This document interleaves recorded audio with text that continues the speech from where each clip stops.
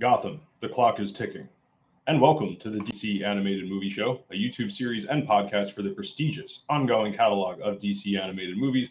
I am your host, Benjamin David. Tonight we are live on our YouTube channel, Above and Batman Beyond, and the audio from tonight's episode will also be on our DC Animated Movie Show podcast, so be sure to subscribe to both. So tonight, 28 July, calendar year 2021, we review the newest of DC animated movies, and that is Batman The Long Halloween Part 2. The film dropped digitally this past Tuesday on July 27th, with Part 1 dropping last month. Then the Part 2 Blu-ray will be available August 10th. Confusing release details, we'll get into all that. So don't forget about a review for Part 1, as well as our vid here on the channel, The Godfather of Long Halloween. That was a really fun video to do. Since we are live on our YouTube channel, if you're joining us in chat, please feel free to drop us some Q's and A's, as well as your own thoughts on Long Halloween Part 2, or any other questions and comments on DC animated movies. So before we jump into it, if you're new here at the channel, please consider subscribing on YouTube. Click that notification bell so you don't miss any of our new content. And for the podcast listeners, please subscribe to the pod. Just like the vid series, we are DC Animated Movie Show. You find the podcast on Apple, Spotify, wherever you listen to podcasts. And speaking of Long Halloween Part 2, also included with the new feature was the new DC Showcase short, Blue Beetle. Blue Beetle will continue our Showcase short review series covering all of the recent shorts from 2019 to 2021. So stay tuned for next week's episode with a review of Blue Beetle. And finally, follow us on Instagram. We are at DC Animated Movie Show. And follow the YouTube channel as well. We are at Batman Beyond Media. All right, Gotham, it's time. Let's review Batman The Long Halloween Part 2.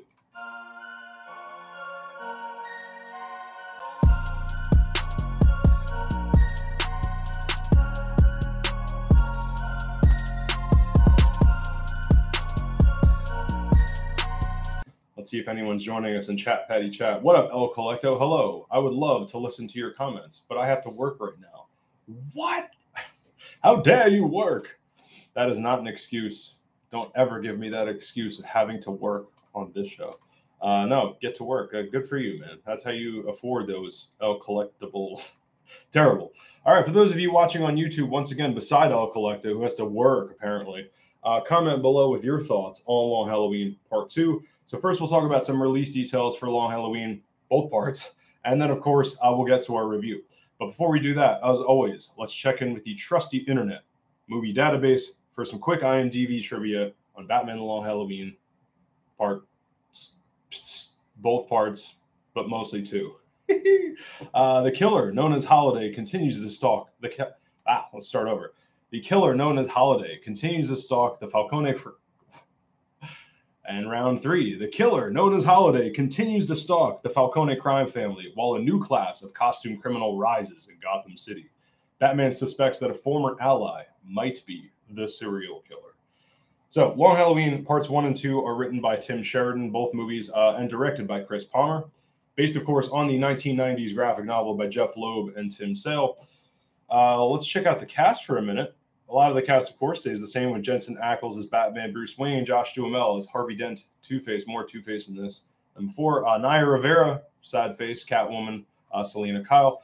Troy Baker, Joker. Thankfully, not too much of him in the, as I expressed my grief with that in the last review. Lila Berzins as Sophia Falcone. She did a great job. She plays a prominent role in this. Billy Burke, back for Commissioner Gordon, did a great job once again.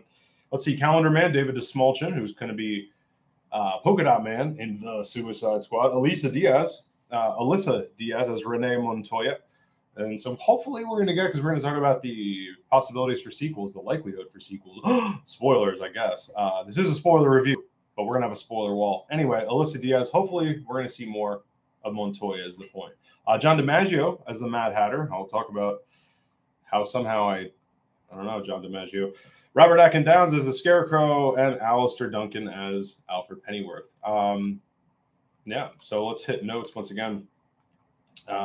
Writer Tim Sheridan did, or I should say, let's hit the writer and director once again. Tim Sheridan and director Chris Palmer did Long Halloween's Parts 1 and 2 for Tim Sheridan. He did Superman, Man of Tomorrow, and they both did that movie as well, with director Chris Palmer directing Man of Tomorrow. So that was the 2020 Superman movie.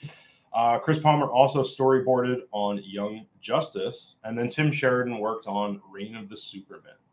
Death and Reign of the Superman, because that was also a two-part movie, a two-part DCAM. So some release details, because this one's a doozy.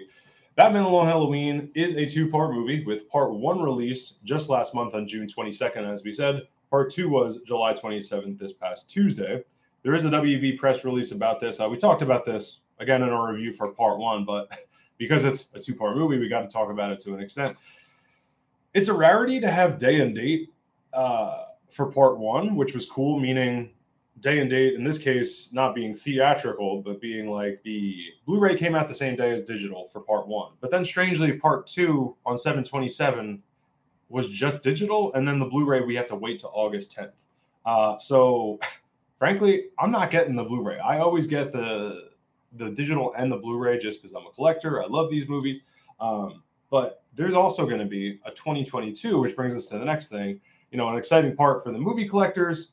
Again, from the press release, 2022 Batman The Long Halloween Part 2 will be available on 4K Ultra HD Blu-ray Combo Pack. That's a long title. As a combined presentation with Batman The Long Halloween Part 1. And they're going to have connecting covers. So the cover of Long Halloween Part 1, Part 2, there was the Joker face, is going to meet Two-Face's face. And it's going to be dope. That being said, I am not going to get the Blu-ray. So what, I'm going to get like 6 copies of Long Halloween? I'm not that much of a completionist. Just going with the digital. It feels weird, guys, but it does. Also included with this release was a sneak peek, as with every DCAM, pretty much all of them. The sneak peek for the next DCAM comes with a new one, right? So if Injustice is the next DCAM, with Long Halloween Part 2, we got the sneak peek for it, and man, does that movie look dope. Specifically, Kevin Pollak as Joker. So that was like one of the standout names, because there is a decent amount of no names in that. I'm not going to get too deep into Injustice here, but I'm pretty pumped for that. The point is, the standout of that whole behind the scenes, we're going to cover the hell out of it, is Kevin Pollak as Joker. Like, next iconic Joker voice-wise. Oh my God. So, back to Long Halloween here. Some non-spoiler initial thoughts. You know, Tim Sheridan said in an interview, I believe it was Tim Sheridan, the writer, Parts 1 and Part 2 are 2 very different movies, which is kind of genius, because that also represents, and I believe they did this deliberately, to represent the duality, the theme of duality throughout Batman The Long Halloween. You know, the whole thing with Two-Face, the whole thing with Batman, secret identities, corruption, Batman's family historically being tied with corruption, the very corruption that, you know, fuels people like Falcone, and then the history with the Falcone crime family, all the stuff that is duality, right? So there's 2 different movies here. That is apparent. Both good ways and bad. I'd say mostly good. Part 2 was good enough where I'm not disappointed if I sound that way. But I will say it doesn't come close to as good as Part 1. Long Halloween Part 1 was a great film. Like, this is a great animated Batman movie. I just wouldn't say it's a great film in the same way as 1. Again, 2 distinct movies, so they're not trying to compete, which will become clearer when we get over the spoiler wall. And I'm going to give much clearer examples of what exactly I mean. And again, more positive than negative. As with Part 1, loving the animation style. So this is the same animation style that we've been getting, this thick Archer style, if you will, thick black outlines with these almost textured backgrounds, like paper texture. I love it. Some people aren't in love with it. I think it's a huge relief from all the kind of over-realism of maybe what we were getting in the, or just, I felt like it was the DCAM, the DC animated movie universes, the new 15 movies there. I felt like that was a little sterile is what I wanted to say. Like, the backgrounds in particular just felt not so much fun, whereas, and some of the examples were, but backgrounds in this are absolutely gorgeous. Like, this whole universe. So to be clear, once again, we're getting this Archer looking animation style as we saw this in Superman Man of Tomorrow. That's the first time we saw it in 2020 last year. Then we saw it in Justice Society World War II from this year. And we'll get to spoilers, but it's the same animation style as this. So I am loving this animation style. That's as much as I'm going to say for now. Really fun gangster movie references in this. Now, I emphasize references because I didn't think this was as strong of a gangster movie as the first one. And in my defense, I think this, again, they weren't trying to be. This is more of a superhero movie than anything. I'm going to get into details on all this. But just in my initial spoiler thoughts, non-spoiler thoughts, this still should be a gangster movie. But really fun gangster movie, nods, references, direct homages, whatever you want to call them. Pretty direct, I guess it would be. Like, we'll get to the details, but fun stuff. And then an interesting twist on Holiday's identity. Like, not where I have some beef with the movie. It's not the best execution, but I will say that I was happy. We knew we weren't going to probably get the exact same ending. Why would you? If it's a mystery story and it's an adaptation of the comic, why would you give us the same identity of the killer? But it's also like, I feel like they could have executed it a little better. But we'll get to the details. So those are my and also action up front. I should have put this in my non-spoiler initial thoughts. Action was superb in this.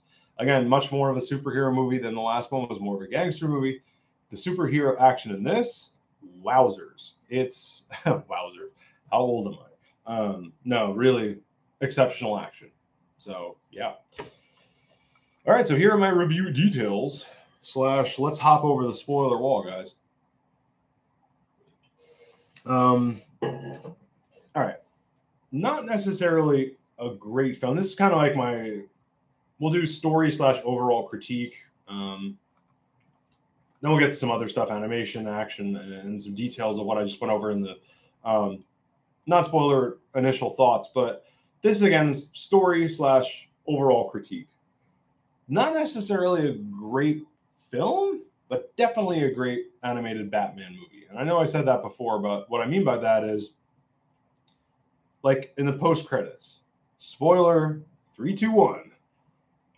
This Batman from Long Halloween will be our new DeCamu Batman. So this is what I'm calling the new DeCamu, the new DC animated movie universe. Once again, the last one was the 15 movies that we got from Flashpoint Paradox in 2013 up to Justice League Dark Apocalypse War. That's how I think. I go, Justice League Dark Apocalypse War in 2020. That was the 15-film DC animated movie universe that we got before. Again, it was based on the New 52 comics, kind of a combination of that, Grant Morrison stuff. You know the story. This, however, is now a brand new universe of animated movies. So if that ended in 2020, in between we've gotten, I guess in 2020, we didn't know we were getting the first movie. So they introduced our Superman in 2020. Then we had Justice Society World War II. I mentioned this before, 2021. Now we're getting our Batman. So before, obviously, with the trailers, with getting part 1, we knew that this animation style was very similar. We were suspect that this was the same universe, especially because we knew by the time we watched Justice Society World War II, we knew that was connected to Man of Tomorrow.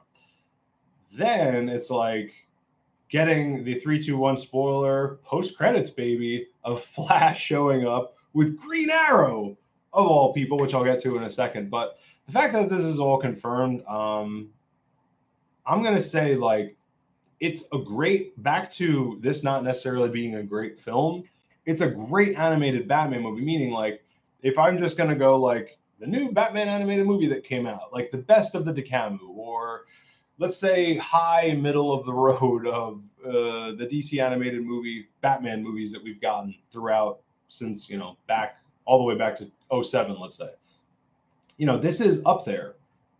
And the reason I say it's up there is because, like, it's, and probably maybe why this movie is not as strong or as much of a film and a gangster movie and all the positive things I had to say about the first one is because it has to fit into a universe. Like, yes, the animation fit into that. And yes, that was technically the same Batman in part 1, but this now has to be, right? So the thing is, if they keep up this caliber of storytelling, action, world building, I am totally in for this as our new Batman. Like, they did a great job with Man of Tomorrow. I was not a fan of Justice Society World War II, but that doesn't mean that movie didn't have a lot of potential within it. My big grief with that movie is that it's like 3 different movies in one.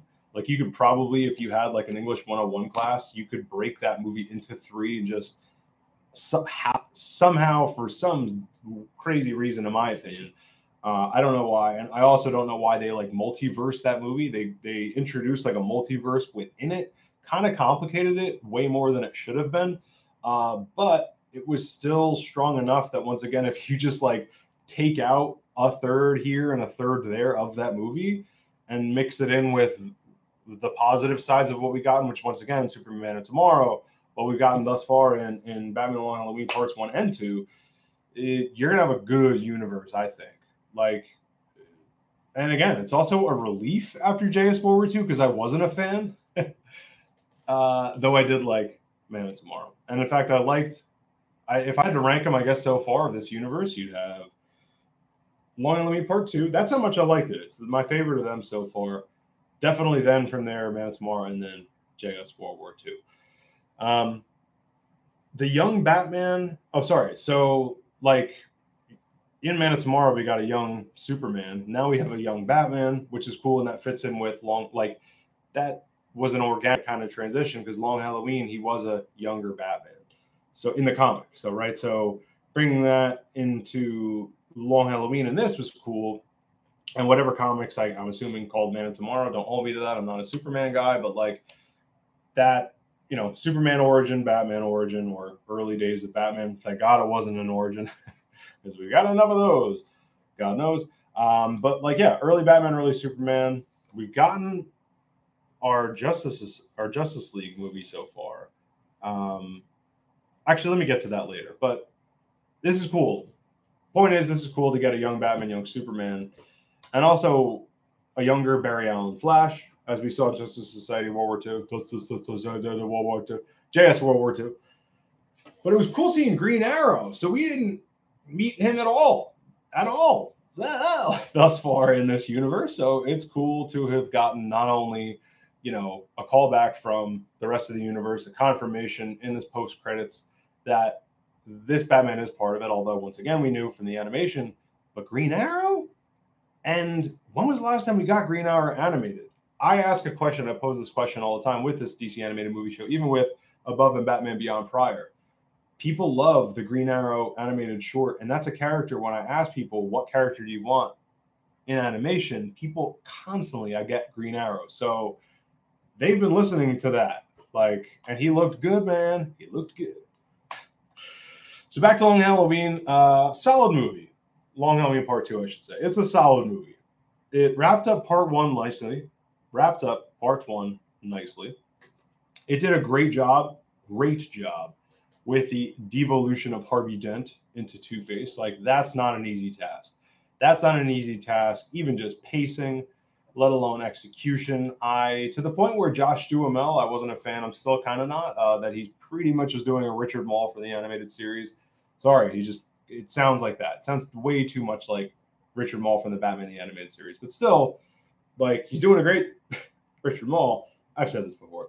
But I still think that he's a good actor. Like, he exhibited how good he was in this with going back and forth between Harvey and the Two-Face voice. Like, literally conversations, dialogue back and forth. That's one person. Really cool camera work within that too, of not just maybe the more obvious duality, like half of his face is in shadow, half of it's not, the way they reveal it, the way that, you're showing only sides of his face when he's not quite Two-Face yet. So he's still Harvey Dent with certain camera angles, and then he's not. They did all that fantastic. But the interplay with his voice and that was just really good. I think sound design throughout all this, which we're going to talk about with action soon, but like throughout this whole universe, back to even Man of Tomorrow, JS World War II, they're not afraid to turn off the music in this universe, which is great. Like, just shut it off. Not every scene has to have all this music. And sound design is really specific and kind of graphic when there's action. I don't know. They are good at building the Sonic world in this universe. I'll get into gripes now to kind of explain my loose comparison to Part 1. Because again, you cannot fairly compare these two. You can't use your comparison to Part 1 as your base of critique. It's not fair. Because, like, it part one's like an AP class, right? So I taught AP art history. The kids in the non-AP classes were still great, right? But many of them are there because they have to be. AP is like they're there for the exam. They want to get the best grade they can on the exam. They're hanging on your every word. If they're not, they're still super smart. The point is, it's AP. Part two gets a solid B plus overall, if not an A in college prep. But part one is just we're not talking even close to honors or AP. Like literally a different class. So I'm done with that analogy. But the other analogy I used in my review for part one was just it's like Soprano. It's not TV, it's HBO. Like it's Sopranos versus somehow Sopranos wasn't winning the Emmys the first 5 seasons of the show, IRL real life, but it should have, right? And like all I could think when that show came out was this isn't fair to anyone else on TV. Like how could Sopranos go up against network TV? It's just not fair. That's how I feel about part one versus other Batman animated movies. Like it's just that good of a film, as I said before, that good of a film. Another way I can kind of compare the two, maybe in a fair way, there's no Chinatown scene in this. I hate to admit, but like it's slightly forgettable in this sense. High rewatch value, like many of these animated movies. Just saying, like, there's no Chinatown scene for me. That Chinatown scene in part one, and I think this is a fair criticism to level because this is action, right? There are memorable.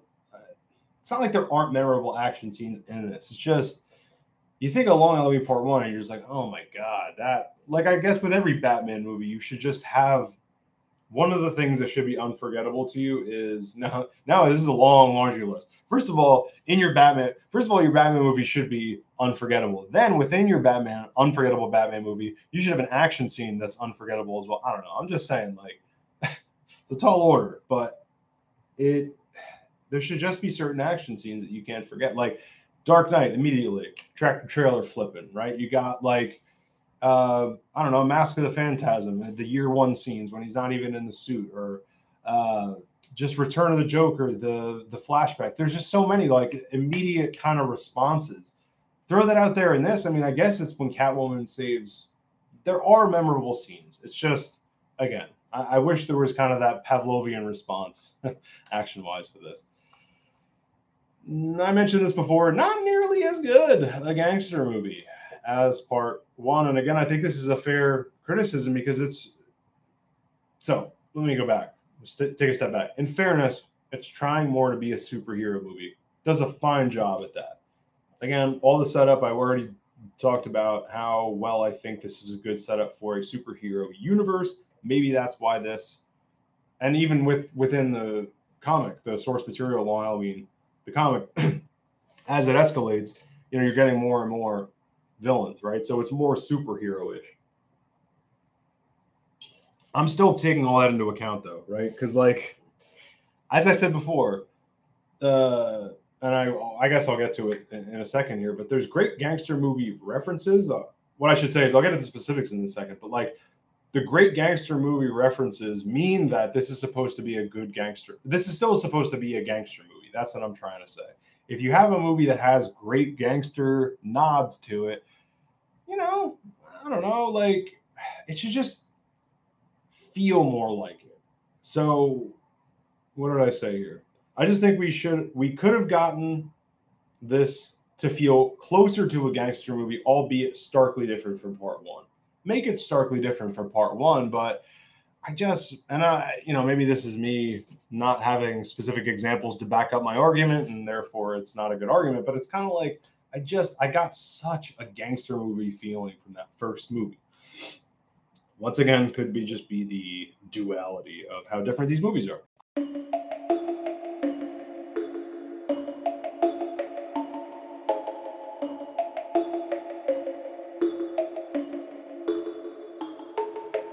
Here's a gripe. Too much exposition / explaining the mystery. Long Halloween's a mystery. That's part of its genre, right?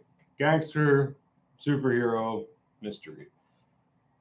I like the misdirect from the book, right? So, but the way she kept, spoiler, the very end, right? The reveal of Holiday. I liked how it was a misdirect. You can't give us the exact identity of a killer from the source material of a mystery, right? You're not going to tell the same mystery again. That would be completely pointless. And this is why when the fundamentalists about adaptations go nuts, I'm like, think about what you're saying, right? So, but it's like it just felt spoon-fed. It felt like a spoon-fed execution that you simply would not have gotten in part one. Part one didn't, maybe it just didn't have to do the heavy lifting plot wise and exposition wise and story wise. Part two had to wrap up part one. It had to wrap up itself as its own movie. It had to service all the multitude of characters and villains and be its own movie. I don't know. Maybe that's why it just, again, it felt like spoon fed. In the book, maybe because, but this is a visual medium. It's film. I was about to say, but the comics are visual. Yeah, so it's a movie. In the book, it was just good enough. Like the second, and I don't even know if it's worth going into detail. It's kind of not. The point is that the Holiday Killer is revealed differently in this. Is revealed to be same but different in this. But the way it's revealed is like in the book. And again, you can't always go like, oh, but in the book it should have been this. It's two different mediums. But again, film is like also visual. It just kind of visually explains with as little dialogue as possible, that Gilda Dent was in fact Holiday, right? So, but in this, it did that, and yeah, there was a little more to explain because it wasn't just her, and they did kind of the screen thing of two killers. That was all right, cool, but all you had to do, you saw the picture of the other killer.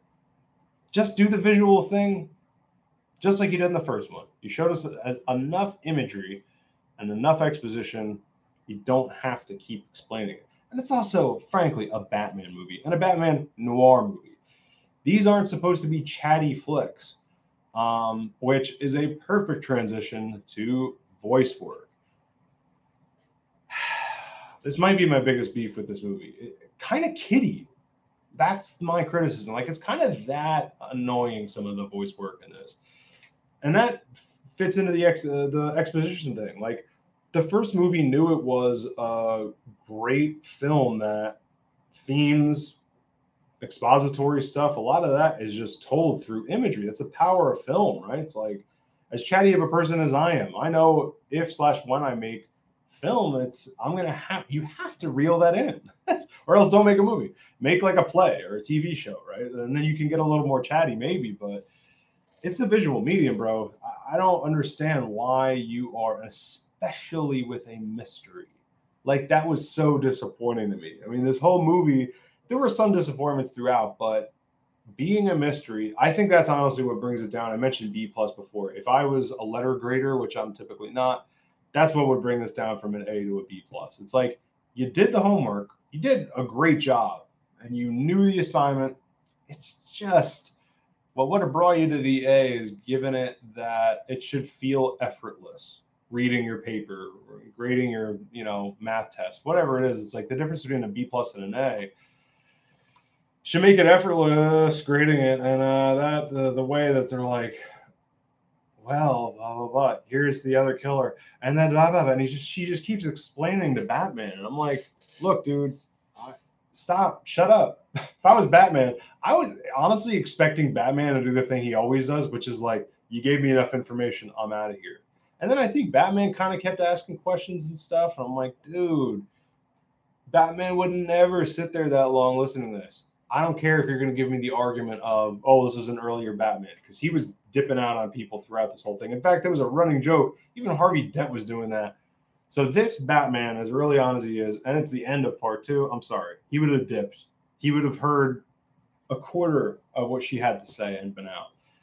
But this goes back on the voice work. Like, even for a decam, even for like the Decamu, I really hope this doesn't continue. Now, what I'm saying by kind of kiddie is especially, and I believe somehow it was our boy, he was Joker in John DiMaggio, yeah, as Mad Hatter. Like, I'm not blaming John DiMaggio. And then Robert Atkin Downes as Scarecrow and Thomas Wayne, but Scarecrow and Mad Hatter specifically. Scarecrow visually incredible in this, and I thought Mad Hatter looked great too. Like seeing these characters in this new style of animation has been really exciting. But like, bro, what is going on with their voices? It sounds seriously, again, way too chatty, talking way too much. And you could make the argument that. So what I mean is similar to what I was saying before. Just show it to us. Like if Mad Hatter and Scarecrow are rolling up in what is a beautiful shot, they're in this horse and buggy in a graveyard in a movie called Long Halloween, right? Perfect graveyard imagery, Batman, noir, Gotham, horror. They're both kind of creepy ends of the villain spectrum, right? So because we're going all the way in with villains in this end of Long Halloween, they're perfect for all of this story-wise imagery. And again, some of this is based in the book. Then they open their mouth, and it sounds like, I guess the closest thing would be those like, what are those called? The Animal Instincts and the Beast, whatever, Monsters Mayhem. Those like kind of kiddier Batman movies.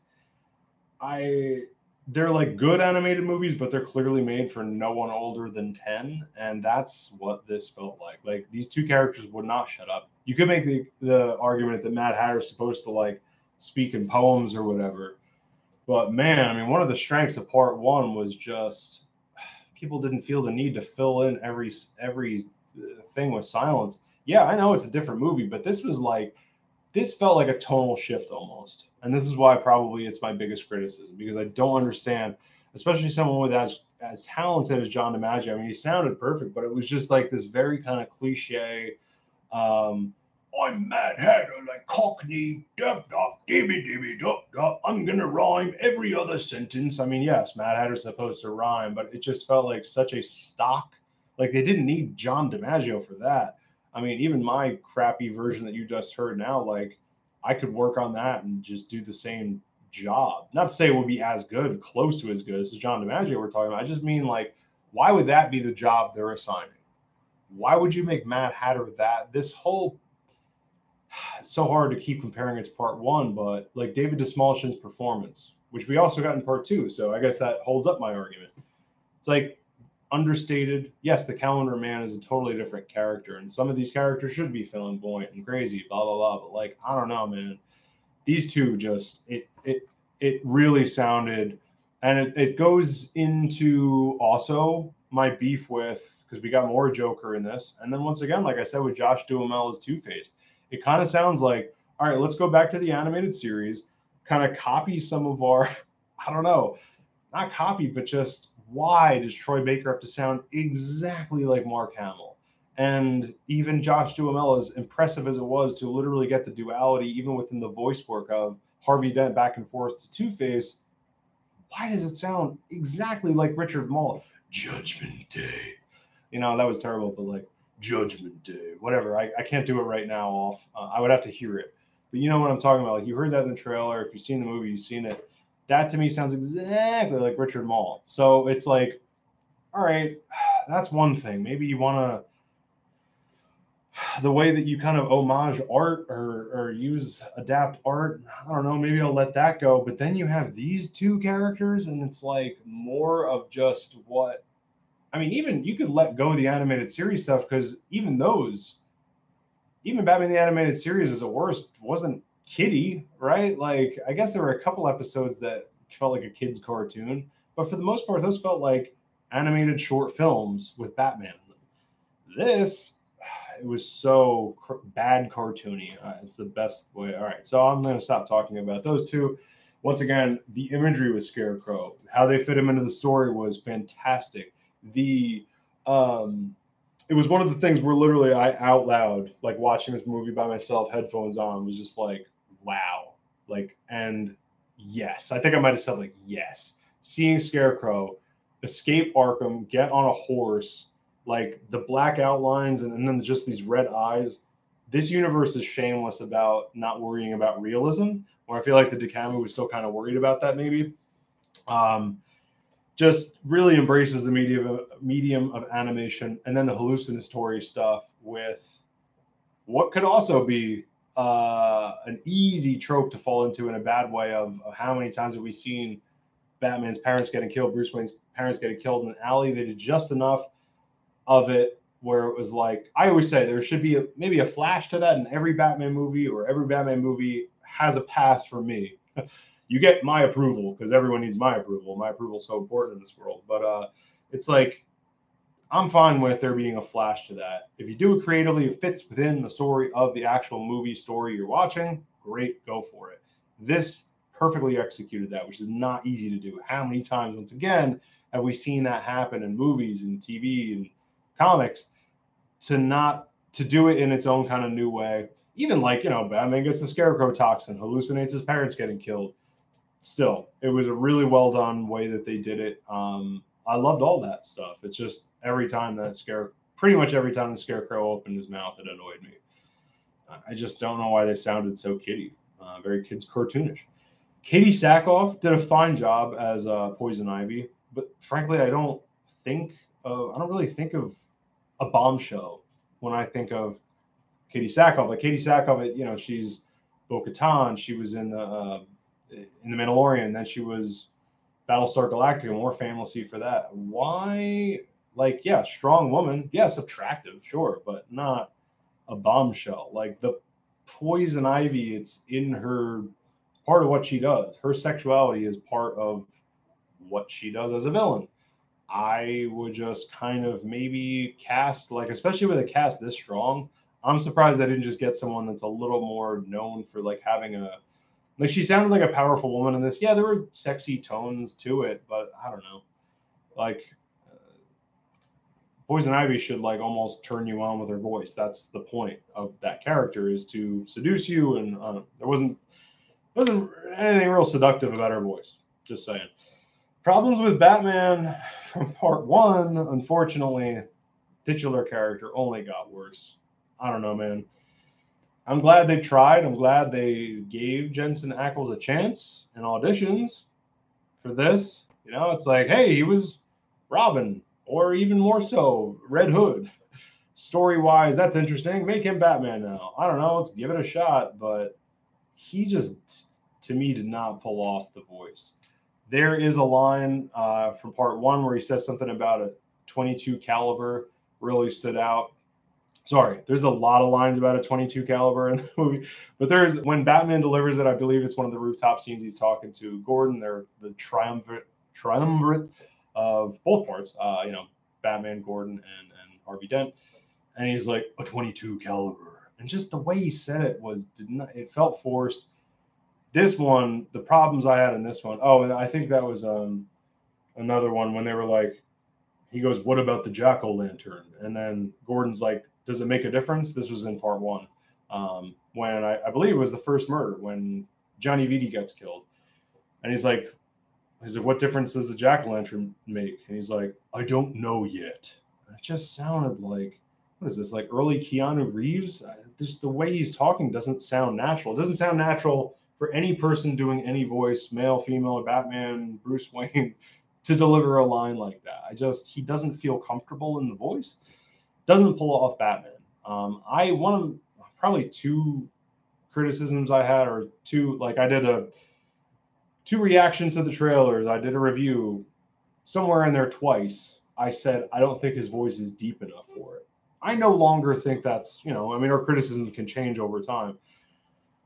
I don't think that's the case anymore, so much as I don't think he's right for the part. He doesn't sound very natural in it, and actors are supposed to make you suspend disbelief. That to me sounds like a person trying to do a Batman voice. I don't remember what the exact line was. My biggest gripe in this one, I believe it was when they were, one of the scenes with Calendar Man at Arkham Asylum did not sound right at all. Batman, I'm sorry. Sorry, but not sorry. Batman should sound like, so, and this is funny. This is coming from me who really did not, I shouldn't say really did not.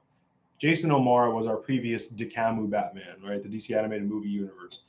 He was good, it just would never be someone I would cast. I think Batman should have this like true resonance. Like his voice you should almost feel it across the room, right? Like feel it in your chest.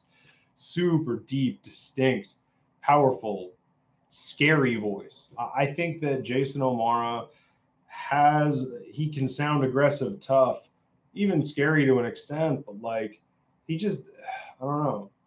But he's a great actor, Jason O'Mara. And I'm not saying Jensen Ackles isn't. I just mean in the role of Batman and as him as an actor, he was able to make that character, even though it was a Batman I didn't like, it sounded very natural. At no point was I going like, man, this guy doesn't sound right. It just was like, I don't like it. It wasn't, this doesn't sound right. This took you out of it. That's the last thing a performance should ever do. There's my beef with Batman. This is a small gripe. I had this in part one. I was annoyed once again with their attempt at using Italian. Specifically, in one part, they were like, Madon, used way out of context. Italians say Madon all the time. It's more of like, or that's annoying, or Madon, this is annoying, or frustrated, right? It's not like, oh, crap, or oh, shit. You know, like that's where you would say cazzo. And there was this one part, I won't translate cazzo, you can look it up in Italian, but there was a part where I think they saw security cameras of, maybe it was Catwoman, someone's, invading the crime family compound, the tower they live in, the penthouse. And it's like, they were like, Maron, when they looked at them. I mean, look, here's the beef. How hard is it to just ask an Italian for a few accurate, 2 per movie, a few accurate, authentic slang terms? And here you go. You don't even have to do that. I don't care. You don't have to. No one asked you to do it. You decided to do it. So if you do it, how hard is it to just ask an Italian for a few accurate, authentic slang terms? At the end of the day, like, this is a gangster movie. And I like your attempt at the authenticity. Once again, I'm glad you made that part of your, like, I don't know, voice project of this movie to make that happen. Work a little harder. Sorry, that's, to me, that just felt lazy. Like, I don't know. And finally, grapes are over after this, but zero reason for this movie to be R-rated. I can't think of, beside the one delivery of the word fuck. I can't. It's like, why was this movie R-rated? Part one was to, I guess, the violence in this too. Like, there's blood. I just don't get it. Like, there's not a lot of smoking in this. I mean, Justice League Dark Apocalypse, where people are literally being torn limb from limb. John Constantine smoking throughout. In case you're not familiar, in a live-action movie, at least with America, according to the MPAA, Motion Picture Association of America, if you're smoking in a movie, automatic R-rated. Fun fact. Not so fun fact, whatever you want to call it. So I guess if someone is smoking in a movie, like, so that's why I understand why Justice League Dark Apocalypse are rated. If you have to, and they're cursing throughout it, that's also a movie too where, like, the stakes are, it's literally the fate of the entire universe. The apocalypse is at hand here, at stake here. Curse, go ahead. This, and also it's like, if you're gonna say fuck just once, why not, and make it R-rated? Say fuck throughout. If it's a gangster movie, this is going to sound prejudiced or whatever, but let's be real. Italians, inner city Italians, not the cleanest mouths, especially gangsters, right? They're cursing a lot. If you've seen Sopranos, whatever, some families less than others, but like, come on, dude, ton of cursing. If you're going to, this is similar to what I said before about the dialect thing. If you want to do this, like, authenticity to a dialect of Italian, or I should, maybe not dialect's the wrong term, but the authenticity of slang, it's like, go all the way with it. Do a little more homework. If you're gonna say fuck once and make it like, ooh, this is how gangsters would talk, say fuck throughout. You're already there. Fuck it. Right? I sometimes like the challenge of not cursing throughout one of these, but if it comes up, it comes up, and then it's fuck it. Right? So cool for cursing. Loved the gangster movie references. So I'm done with Graper. Loved the gangster movie references. The Tomato Garden, fantastic. Like, straight out of GF1. The famous iconic scene where, Marlon Brando dies, but more to the point, it's where Michael realizes he's got to, and so the cover of The Godfather with the marionette puppetry thing, that's the scene in Godfather where that comes from, where he has this basically the heart to heart that expresses the theme of that whole trilogy, the whole story of The Godfather, which is, Michael, do you want to be, this is Marlon Brando talking to Al Pacino, father talking to son going, you know, do you want to be the guy who, do you want to be the puppet or the guy who pulls the strings? And that's that whole powerful kind of speech that he gives, right? So that was cool to have this like father-son scene, and he goes to his father for advice and stuff like that. In this, to get that nod, straight nod from Godfather in a garden, really good stuff. Then we got the Scarface with the two guns with Sofia Falcone, who's such a badass in this. And I'm pretty sure I would have remembered that from the comic. But I mean, straight out of Scarface. She is elevated. She's on the top of steps, busts out of a door with two guns while her, you know, gangster home is being invaded. Her compound's being invaded. Say hello to my little friend. I mean, directly from that. This is American film fucking history here, coming alive in a Batman animated movie. That was a ton of fun. I might have gone like out loud. I might have like been laughing or cheering when that happened. I made some kind of noises, people.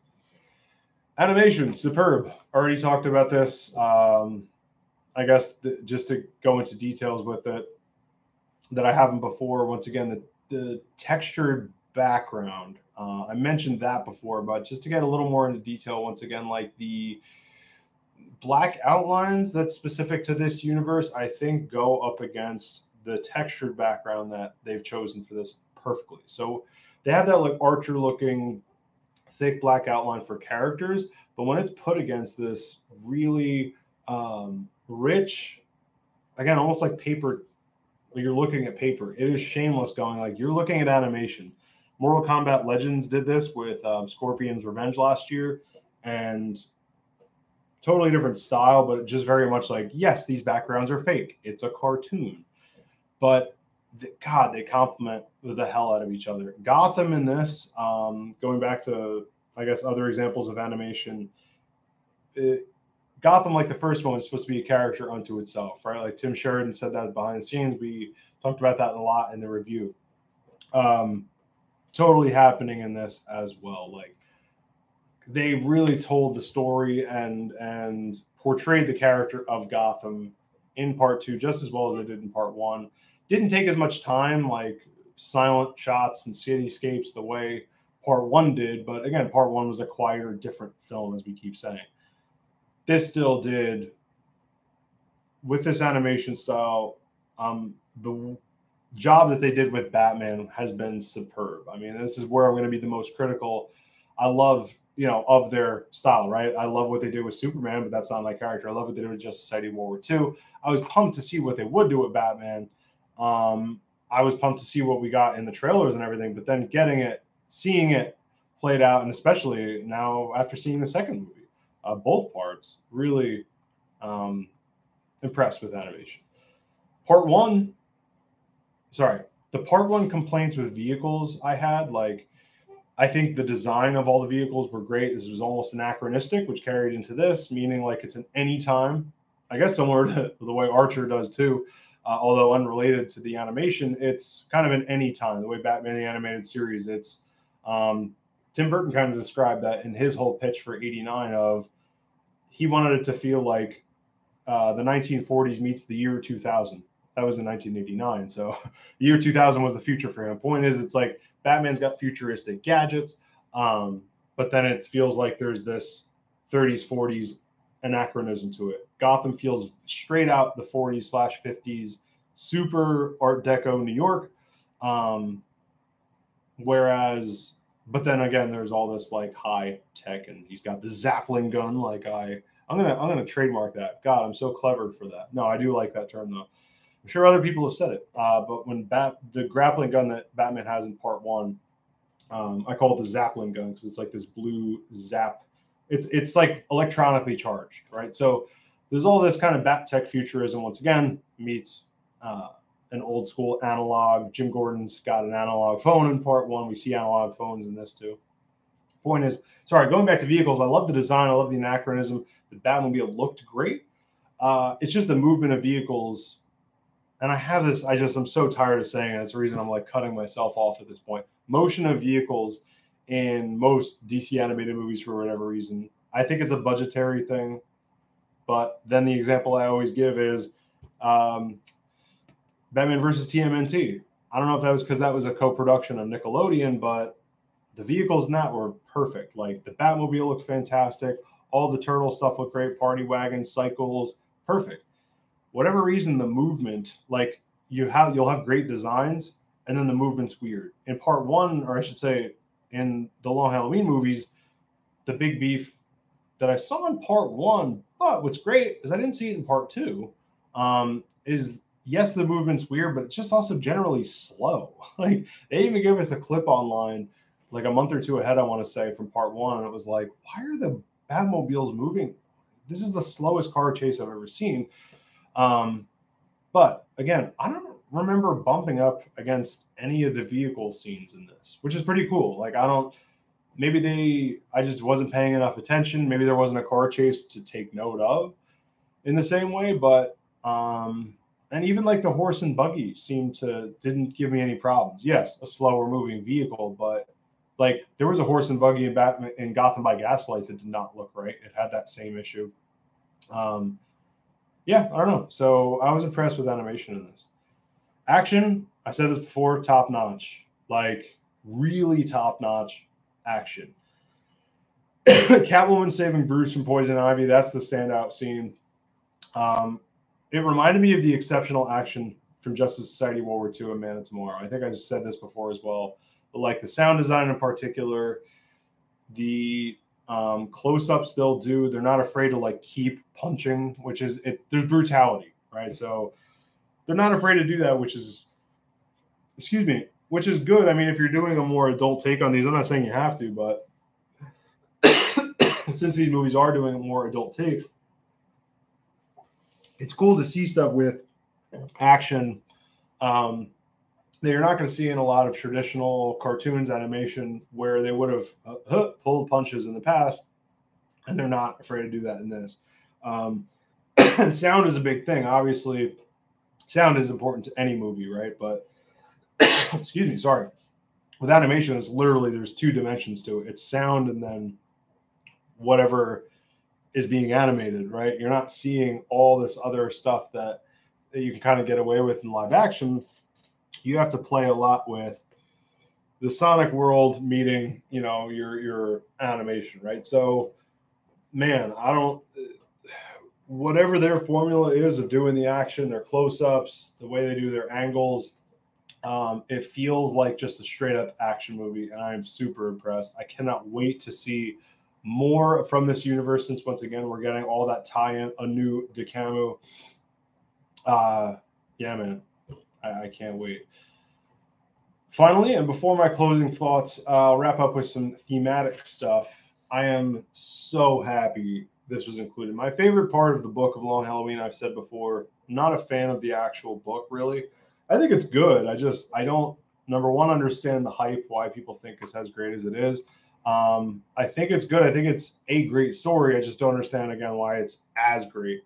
I'm also a big stickler for gangster movies. I love my gangster movies. I don't think it's as good of a gangster story maybe people that love it as much as they do aren't as big of a gangster fan as I am.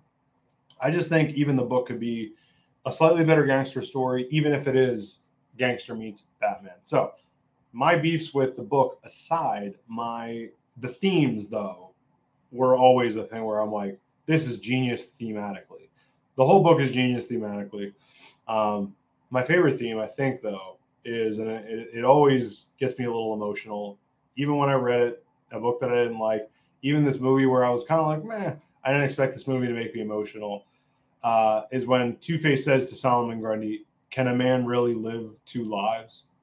Like, wow. So much is there. Solomon Grundy, born on a Monday. Like, a guy who's a zombie, a guy who is this And for Gotham, he's the forgotten. Gotham's forgotten. He's the leftovers. He's the evil that still lives, in a subtle way, right? He's kind of the corruption and evil of that city. He's a perfect kind of representative of it because he's beneath it in kind of this almost hell way. Same way, kind of almost like Killer Croc is. He's in the bowels of it. He's in the base of it, right? So if you have that kind of ugliness at the foundation of Gotham, he still, though, had a life before that, right? And he wasn't always this zombie freak, and nor was Two-Face. So, and the fascinating thing, though,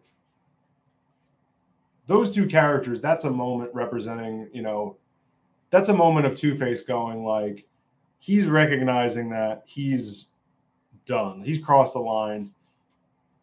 He had a life before, and now that life is over, and he had a good life before, and now his life is going bad.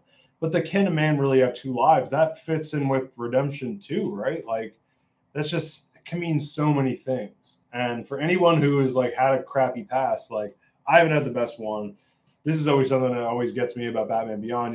Terry McGinnis having a delinquency in his past, and then a path of redemption. Can a man really live two lives? So good. Catwoman's relation to Falcone, like her family ties with corruption, perfect. I'm pretty sure this was not in the book. It was also cool because you're kind of like, why does she care this much about Falcone? Why is she snooping in so much on them? Even in the book, I don't know how they explain what her fascination was. It's just, this was a perfect way to wrap up all of her activities in part one. Her motivations is to make her the illegitimate daughter of Carmine Falcone. Her ties with the corruption of Gotham, like, so good to have that story mirror Bruce's family ties with the Falcone family. Like, literally the only difference is Catwoman's mom was just literally in bed with Falcone. Other than that, that's it. Like, so good. She's on like kind of the good spectrum. She's more good than bad in terms of the Batman villains. But Batman in this is still forming his identity. So there's stuff that he does in part one and earlier on as a character, like probably more brutal than he's going to end up being at this point. Telling Harvey to burn it down. Like, he's the guy who said, burn this factory of money. He's one of the people who pushed Harvey to be Two-Face. Like, don't let Batman off the hook. He's not that great of a dude. He's super hopeless. And this is part of the character development, right? So, like, point is, he's kind of, I'm not saying he's more of a bad guy, but he's not as good as he become. So there's all this, like, degrees of how good people are, but really there's a line at some point of this idea of duality. And that line is kind of corruption, right? And it's, how corrupt are you going to go before you turn totally bad? Or it's just so good the way that figures like the Waynes, historically, Thomas and Martha Wayne are supposed to be these figures of positive development and hope for Gotham and building a positive future and all this good stuff. And then meanwhile, in order to make those dreams come true, they had to, in their minds, they had to do business with. And the fact is, the sad reality is, if you're in a big city, like, you're going to at some point probably, if you're some big time developer, like, yeah, big time gangsters are tied up in all that. And you're probably going to shake hands at some point with somebody who's done some really evil shit. That's just the reality of being a billionaire. Like, if you think all billionaires their hands are clean, get real. That's fascinating, right? To kind of show that side of it too. And he has that moment with Alfred at one point of going like, did my parents, like, is it really worth the cost of what it would? Do you think if my parents knew like how evil this guy was, they would have made that same choice again? However he says it, he's basically going like, was it worth it? Doing business with, being in bed with Falcone, like the worst of the worst in terms of symbolizing corruption in Gotham City. To have Catwoman also be like 50%, you know, corrupt in that same way of like, and then the secret identity thing too. Is Bruce Wayne, Batman's supposed to be this pure character, right? Who is incorruptible, this and that. But then when he's Bruce Wayne, this goes back to, once again, as people always say, the true identity is Batman. The facade is Bruce Wayne. This is fascinating though. Like, I just kind of thought of this. He probably wants to be Bruce Wayne less than ever after this, because it's like, man, I'd really rather be that guy, because this Bat guy is incorruptible. This bad guy doesn't have a history of his parents with, you know, the very corruption that he wants to fight. The very corruption that gets them killed is what I want to fight, but I can't get away from this past. And that's another theme too. And I guess we can wrap with it here of like, I think Alfred says it. I forget exactly what character says it, but I'm pretty sure it's Alfred. And then it's just like, you know, you can learn from mistakes. Like, you're going to make mistakes. The idea is learn from them, know that they were wrong, admit that you were wrong, and kind of move on from it. But yeah, the whole Catwoman thing at first, I'm like, really, her dad's really. But if you think about it again thematically, the way in which kind of like the book, I'll be honest, was kind of like, meh. But then you think about what these things mean thematically. Really good stuff. And again, I guess back to Catwoman to really wrap it up here, is that she is, again, more on kind of a good side of this villain thing. So her duality is this fascinating duality of, you know, she'll do bad things as a means to an end, but her ends are typically good, which is just a fascinating character quirk of like, she'll do all this bad stuff, but she's not a complete psycho. Like, she's kind of Harley Quinn in that sense, but not even close to as bad. She would never like, you know, relate to Joker in that way or do as many evil stuff. She's not nearly as psychotic. She's not insane. Like, Selina Kyle Cameron's not insane. She's crazy, but not insane. Like, there's a difference, right? She's not institutionalizable or whatever the hell you want to call it, even though she, I think, was in Arkham at some point, as they say in this. But, you know, it's such a good character to have Falcone be like part father, to be part Falcone was really cool. Some closing thoughts here. So if part one wasn't such a damn good movie, this review would have sounded a lot more positive. Like, part one, again, this is like Sopranos versus a great, I don't know, network TV show. This is Sopranos versus a great HBO show. It's just kind of, it's so hard to live up to. I can't wait to see, I can't wait to see what this means for the new DeCamu. Like, this as our newest, this as our Batman, this is our newest chapter of the DeCamu. To see what this is going to mean for this Justice League. I'm really hoping they don't lean too far into the multiverse problems that I had with Justice Society World War II. But I think, once again, since that movie was literally 3 movies haphazardly thrown together, in my opinion, if you take the good parts of Frankenstein apart, take a leg, take an arm here and there, I think we can reassemble a good Frankenstein for this Justice League. Maybe we'll get a Batman Superman team up next. I was hinting at this before, but you know, we already got a Superman, we got a Batman, we got a JL movie, right? So you got a Superman movie, you got a Batman movie, you got your JL movie, technically Justice Society World War II. You might as well do a new DeCamu, World's Finest. Bring it.